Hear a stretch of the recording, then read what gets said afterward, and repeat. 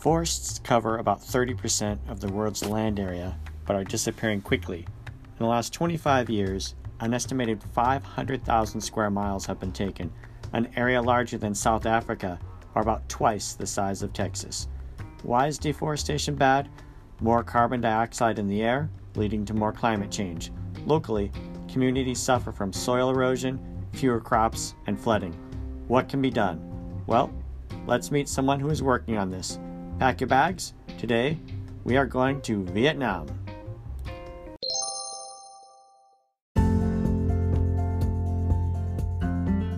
Namaste, and welcome to the Other VIP, where we talk to change leaders around the world who are engaging communities and empowering people to access meaningful opportunities and pathways out of poverty.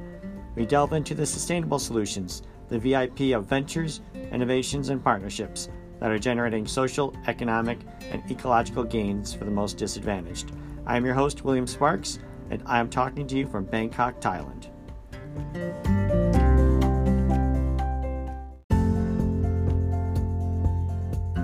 So that's exactly where this whole process started, was trying to look at who would be the service users. So when we talk about forest service, who are the ones using that service or benefiting from that service, who would be willing to pay into a fund.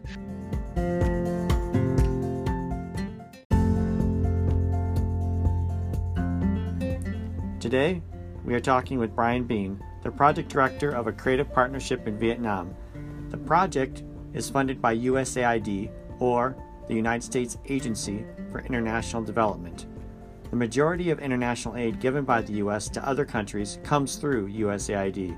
USAID pays the bills, and this project is implemented by a U.S.-based NGO called Winrock International. Brian is going to talk to us about PFES, an acronym that stands for Payment for Forest Environmental Services. My name is Brian Bean. I'm based in Hanoi, Vietnam, working on a USAID-funded program called the Vietnam Forests and Deltas Program. And this program's quite unique in that it's been going on since 2012. We're about to enter our 9th year, which for a USAID project is quite a long lifetime. And our project now is focused on one quite unique sustainable financing mechanism that Vietnam has developed to support forest protection in the country. All right. So before we get into the solution that you're working on, set us up a little bit with the challenge. And what's the problem? And why is the U.S. government, through USAID, spending 8-9 years addressing this challenge? So I think the fundamental challenge that anyone has who's working in natural resource management is how to make the long-term management and in some cases protection of that resource profitable, make it valuable. The reality is that almost all natural resources are worth more when they're extracted or exploited. So whether that's forests or fish or other types of wildlife or land, the value of protecting something tends to be less than when you use it for something. And that's most significant for rural communities. In the case of forestry, the communities that live in and around forest areas, oftentimes for them, the economic opportunity comes from either cutting down trees for the timber and or to clear the land for some kind of agricultural or other type of production. And so how do you, as a advocate for protecting forests, how can you convince people that they not just should they do it, but it has some benefits for them other than just forests look nice or it helps us all feel better about the world to have forests standing? And there's been a lot done over the years to try to engage communities in ways that give them economic benefits. So there's a lot of community-based natural resource management, which kind of morphed into ecotourism and helping families develop homestays and those types of things so that they'd have some economic benefits. But those tend to be relatively small scale, and it's hard to scale up in a meaningful way outside of one community. So the challenge that Vietnam kind of took was, how can we develop a larger national program that will provide a sustainable revenue source to help pay for the protection of forests, because the government alone doesn't have the budget to do that. And what can Vietnam do that would move forward in a very innovative way to protect forests? And so that's where about 12 years ago, actually, Winrock, working with USAID, started looking at this idea of payment for forest environmental services. And the basic concept is that an entity, whether it's a company or an individual or anyone or anything that's benefiting from the forest, that's receiving some services from the forest, would be willing to pay into a fund, and then that money could be distributed out to the forest owners, households, community groups, national parks, who then can use that revenue to protect the forest. And that's taken off now. It's been 10 years since the system was put into place. And we've been helping both with inception and drafting, and then implementation, piloting at small scale. And 10 years later, we're kind of now working at taking it to a new level. So let me unpack that a little bit. So forests, typically people, they're protected through legislation, but then people try to work around that, and it's hard to fund the police to protect the forests. Or, as you said, that people will do small scale activities to try to generate income from the forest itself in a sustainable way, but that doesn't quite generate enough revenue, certainly not as much as cutting down a tree. And so now you're saying that this program, this fund that you've set up, allows people who are benefiting from the forest to pay into the fund that the citizens living in or near the forest can extract from that fund. So have I summarized that correctly? Yeah, absolutely. I mean, that's the basic principle, and I think I tried to summarize 10 years of a lot of different work in a minute or two. So there's a lot of steps that have been taken. But I think just But so go ahead. Sorry. so who's paying into this fund? I mean, who's benefiting, and how are they benefiting from the forest, and is their fee determined? Good question. So that's exactly where this whole process started, was trying to look at who would be the service users. So when we talk about forest service, who are the ones using that service or benefiting from that service, who would be willing to pay into a fund.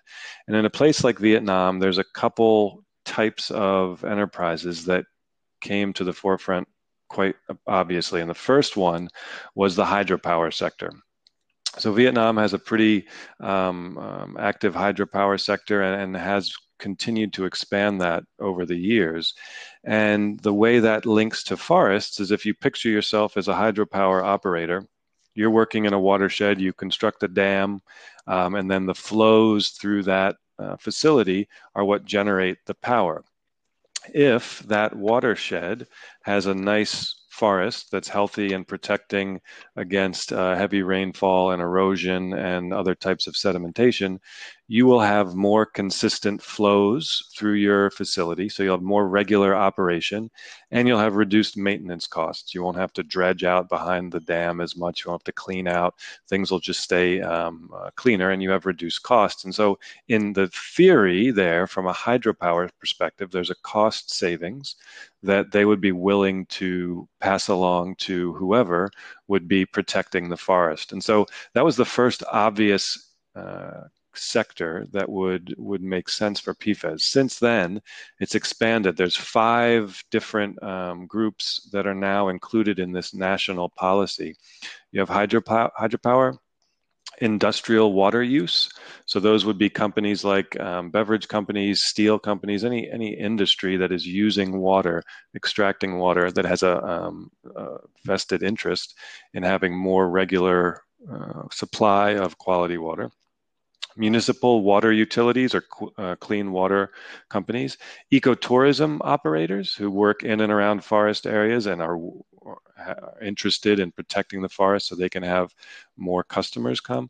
And then the last one is aquaculture. So whether that is companies who are operating in forest areas and are using the water for the actual aquaculture, the fish production, but it also helps cover areas like mangroves on the coast, where protecting mangroves, there's a lot of fishery spawning habitat that takes place in and around mangroves, that they have a benefit from the forest as well. To date, the vast majority of PFES revenues, which now is up to 125 million US dollars per year, is coming from the hydropower sector. But those other four that I mentioned are gradually starting to expand and come up. That's big money, $125 million per year. That's right. Yeah, it is quite big. And that's, the sort of, when you look at a quick snapshot of, hey, is this working? This idea of PFES, that's always the first indicator that people get excited about. And I think that it's obviously quite a bit of money that is coming through and going out to, now it's about 500,000 households who are receiving payments in 44 provinces across the country. The opportunities to expand are there as well, because there's an additional forest service, which is carbon sequestration and storage, where the national policy allows for companies that are emitting greenhouse gases to pay into the fund as well, to help offset the carbon sequestration and storage services that forests provide of those carbon emissions. So it has a greenhouse gas climate change benefit, but those companies can also be a big contributor. And the back of the envelope calculations are that if and when carbon PFES comes online, and we've been doing a lot to try to help get approval of that through the Prime Minister's office here, that could even almost double the revenues. So you could go from $125 million a year to over 200 million US per year, which is, quite a lot of money that can be provided to support these communities in and around forest areas. So I have a question on the household side. So you said 500,000 households are receiving payment, so they're getting the benefit, and they have a responsibility of protecting that forest and to make sure that no one is, even with this payment, secretly going in and converting trees into wood, for example. So how are households determining their responsibilities, and how are they determined who gets paid? So the Vietnam has a system of what they call forest land allocation, where the forest land is all officially owned by the government, but it is allocated out to different types of forest owners. And those can be households, those can be villages or community groups, those can be groups of households, or those can be what they call organizations here, which can take different types of forms. It can be a national park or a protected area, can be that forest owner organization. There's also state forest companies that are involved in forest production, but still have responsibility for managing and protecting that forest. And so each province is fairly decentralized in terms of how they make decisions on allocating that forest land to these different types of forest owners. In the case of households, forest owning households are given what they call a red book. So it's a red certificate that says this is how much forest area you have been allocated. You are now responsible for this much area in this place. And there's a little simple map that's drawn to show where the land is and how it connects with other parcels who have that have been allocated to other households, and it outlines what their responsibilities are. And essentially, it's protection of that forest, making sure that no one, including that household, is going in to cut any trees, and if there is anything observed, that they report that to the local forest protection department, who can come and do further documentation. The forest owners are allowed to extract, if there's any kind of natural medicinal plants or other types of non-timber forest products that grow naturally in the forest. They are able to take those, but they're not allowed to hunt or cut any trees in those areas. Now, you called this PFES. That's an acronym, I'm presuming. It sure is, yeah. PFES, so Payment for Forest Environmental Services. You guys can come up with a better acronym. Well, actually, you would get a kick out of the Vietnamese acronym, is DVMTR. It's five letters, which you can't even pronounce.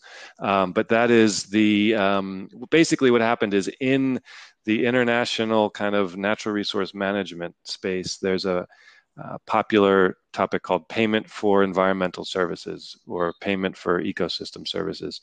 And Vietnam decided that they wanted to put a little spin on that and add an F to make sure that it was clear that this was related to forests. So this was a government of Vietnam endorsed and kind of branded mechanism to put their own little spin on this internationally recognized model of PES. Mm-hmm. So this is an innovation, is this fund, which you said is an international best practice adapted to Vietnam. But really what's unique here is this partnership that you've got, this triangle, so to speak. You've got the government facilitating the land and the policy. You've got the private sector paying in, and then the households protecting as well as receiving the economic benefit for that protection. Yeah, absolutely. And I think that is precisely one of the things that makes it so unique. Having had a chance to work on some of these similar issues in other countries, Vietnam's a bit of a unique place in terms of being able to have some confidence that that triangle will support itself and stay strong. In some countries, the government's very strong, but there's not much of a connection to the private sector. In other countries, the communities are actually quite vocal and do not have much of a positive relationship or engagement with the government, so that level of trust isn't there. So Vietnam's a special place that can move as quickly as this country did. The pilots that first started in around 2008 or 2009 were only on the scale of about 200 households in one province, and were getting payments, total payments of thousands of dollars from one or two hydropower companies. That moved quite quickly over the course of a year or two to a national policy that would be eligible to be implemented in more than 40 provinces, and grew quite quickly from that first thousands of dollars to $4 million, I think, in the first 2 or 3 years. And then, like I said, has expanded to 25 million. And so that triangle that you mentioned is fairly strong and stable here in Vietnam, and is a big part of why it's been so successful.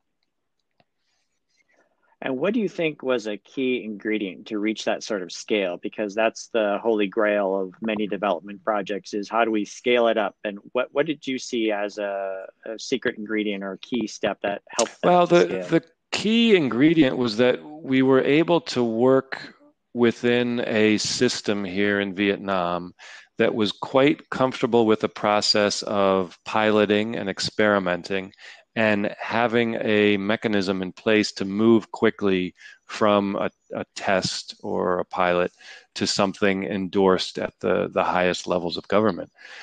So in this situation, I think the innovation that we talked about a little bit earlier of taking some internationally recognized concept or model of payment for environmental services, but putting that little twist or unique brand of Vietnam and having it be focused on forestry was a way to get the commitment from the government here, who saw it as their own.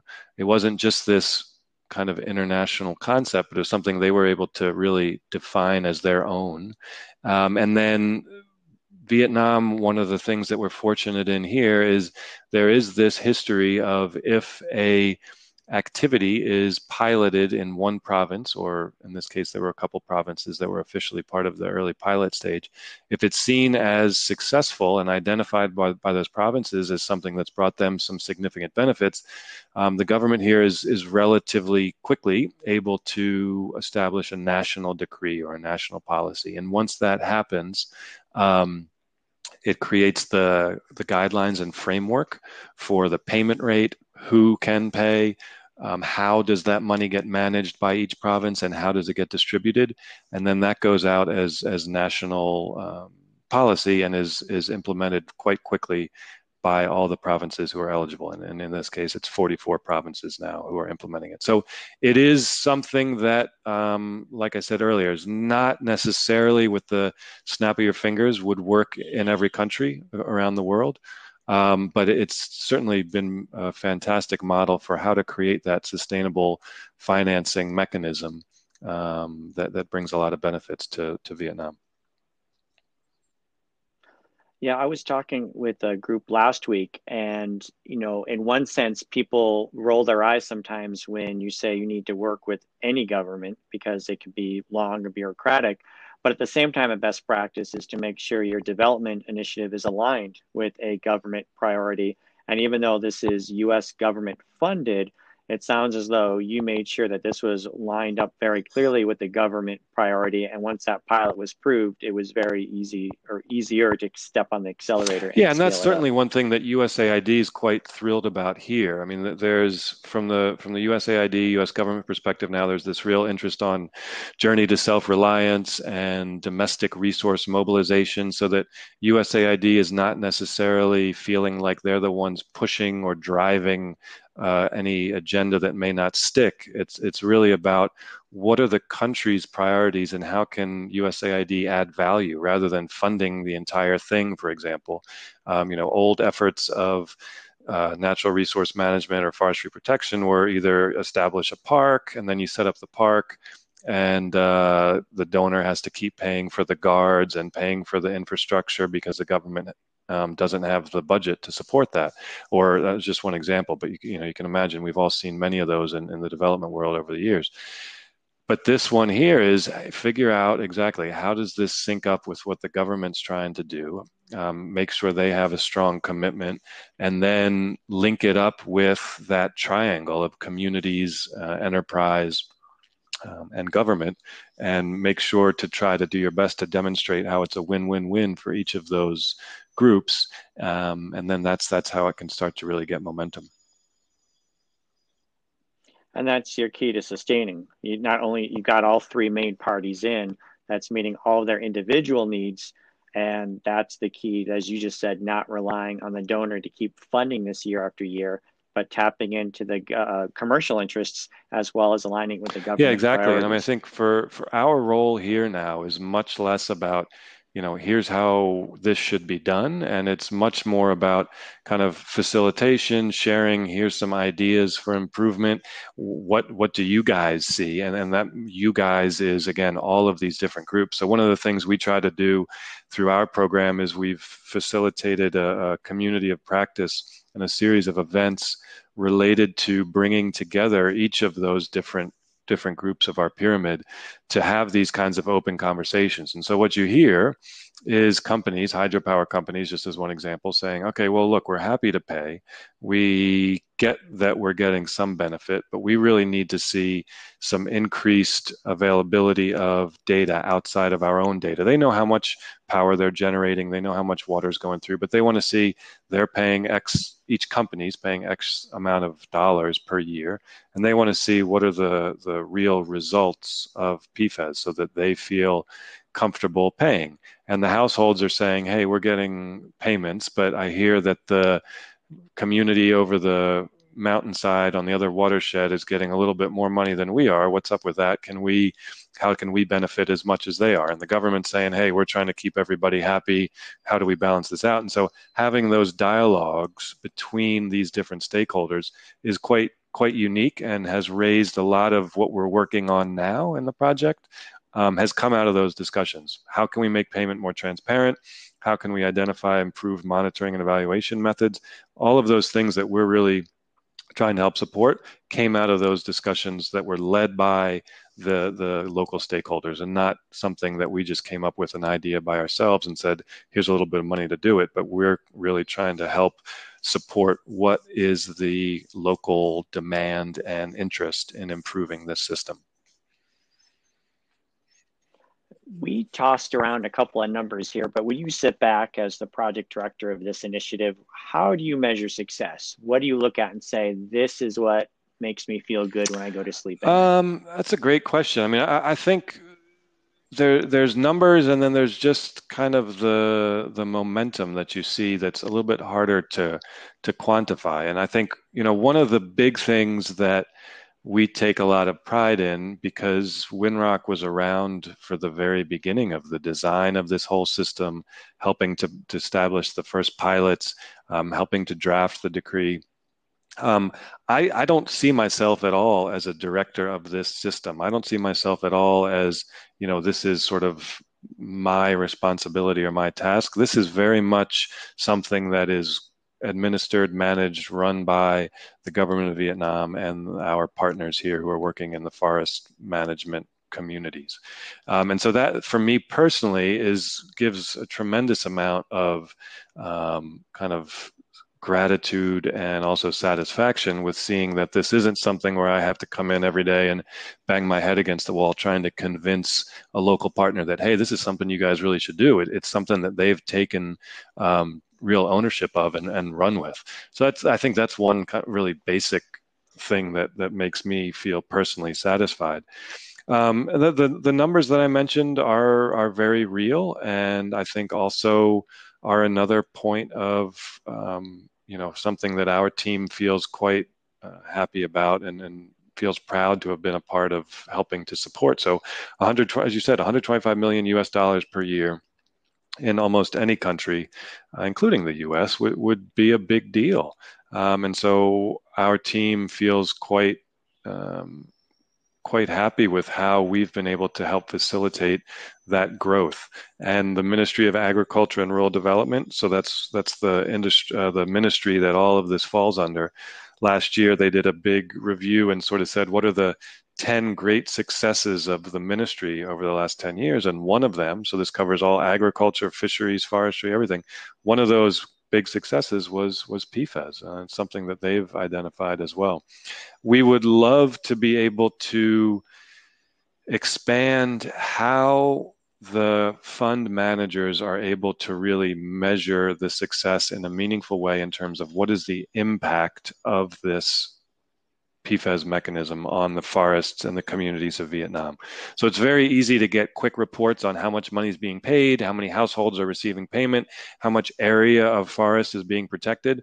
And those are all very important types of output indicators that we can get information on very quickly. But still, it's a bit difficult to get a very clear picture of what is the impact of this in terms of, is the quality of the forest where PFES is in place actually really improving? Some places have relatively what they call degraded forest. Either it's, have had some trees, scattered trees here and there cleared over the years, or there's been some small forest fire. It still counts as forest, but is PFES really helping that forest area improve? And then the other area is there are poverty alleviation goals associated with this PFES policy in Vietnam. And there's limited information to be able to make any real strong conclusions. Is PFES having a really significant impact on poverty levels and on local livelihoods? There's a lot of anecdotal studies that have been quite positive, but trying to do something at a much larger, comprehensive scale hasn't quite been done yet. So that's the stuff, while we feel satisfied and happy with how PFES has progressed has grown over 10 years, that's where we see kind of the next phase coming in of what kind of support we and others can be providing. Certainly, you as an implementer are responsible for the outputs, and you've shown some impressive outputs here. Do you know if you, in the future, do you see your project taking on to measure those outcomes of forest health and poverty alleviation? Or do you see that coming in elsewhere, either by so it's certainly part of our actor? current work, and the three big areas that we're working on right now that are kind of again adding value to an existing pretty powerful financing mechanism is the first. We're working on electronic payment. So if you picture these millions of US dollars in local currency, of course, being paid out up until the last year or two, almost all of those payments were made in cash. And so you can picture people literally on the back of motorbikes with big bags of cash driving into the middle of nowhere to make these payments. And there's a lot of risks and challenges associated with that. So we've been working with one of the largest mobile phone operators here in Vietnam to help establish and test a electronic payment mechanism. And so that's something we've spent a lot of time on. The second area is just this monitoring and evaluation. How can we establish metrics and the systems for each province to be able to do their own monitoring and evaluation based on their own interests and needs, but also be able to roll that up into a national database, if you will, of the national management authority of this mechanism. to be able to make some of these bigger conclusions. And that's been a big change in mindset, because here monitoring is almost exclusively thought of as an audit function. So in the past, monitoring has been, did the payment get made? Yes, check, then our monitoring is done. And so looking at some of these more significant outcome type considerations is very new. And there's a number of very kind of progressive thinking managers that we work with, who are trying to push that thought process forward. But it's a big change in how these fund managers approach monitoring. And then the third area I mentioned earlier is this carbon PFES, and that's an area we're really trying to help develop both the scientific but also kind of the political foundation that can be used to get that approved. Our project only goes for another 8 months. And so we'll see how far we're able to get. There's some other programs that are starting up. But I think, again, coming back to this idea of journey to self-reliance, all of these are concepts that have been really promoted and identified by our government of Vietnam and local forest management counterparts.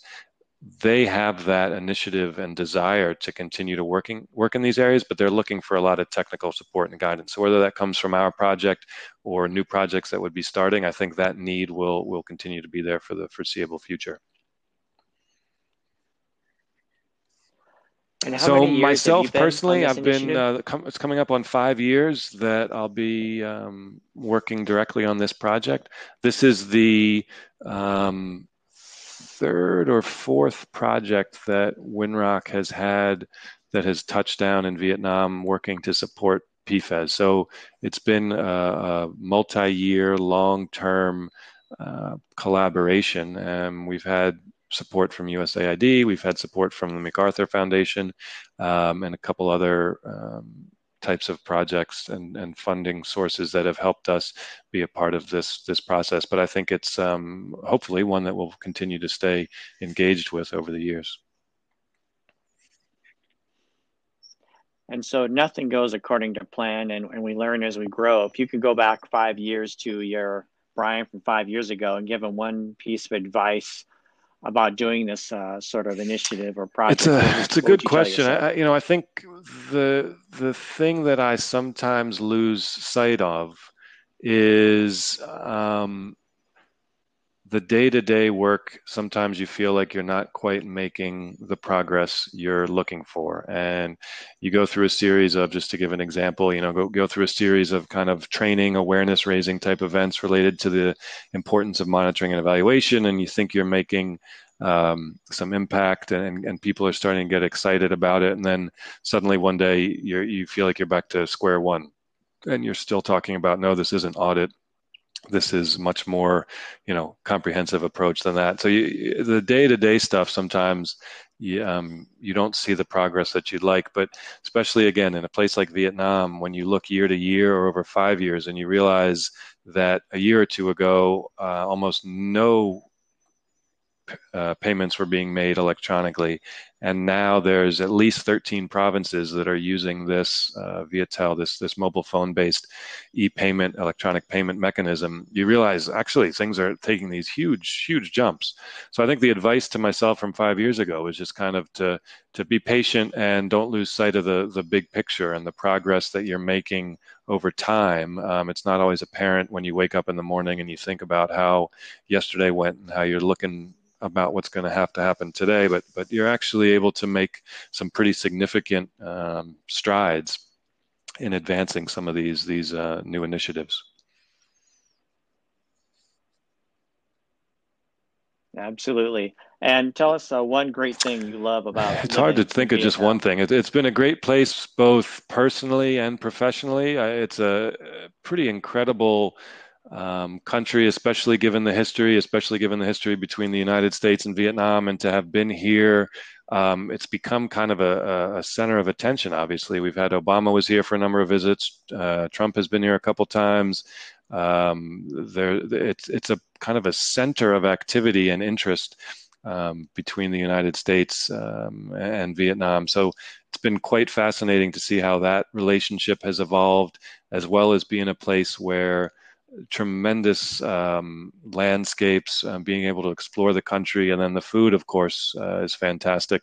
And my family's really loved it here as well. Great place to meet people. People are very friendly and open, and you find yourself invited into strangers' homes for a cup of tea or a cup of beer, and it's a place you can feel quite welcome.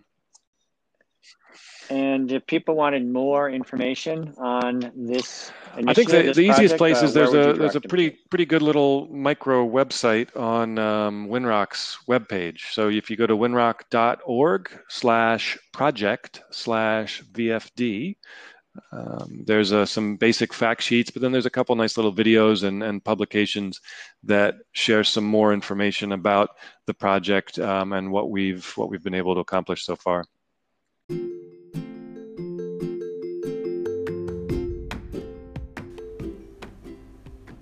And thank you, listeners, for listening to The Other VIP, where we look at the sustainable solutions, the VIP of ventures, innovations, and partnerships that are generating social, economic, and ecological gains for the most disadvantaged. Thank you so much, and have a great day.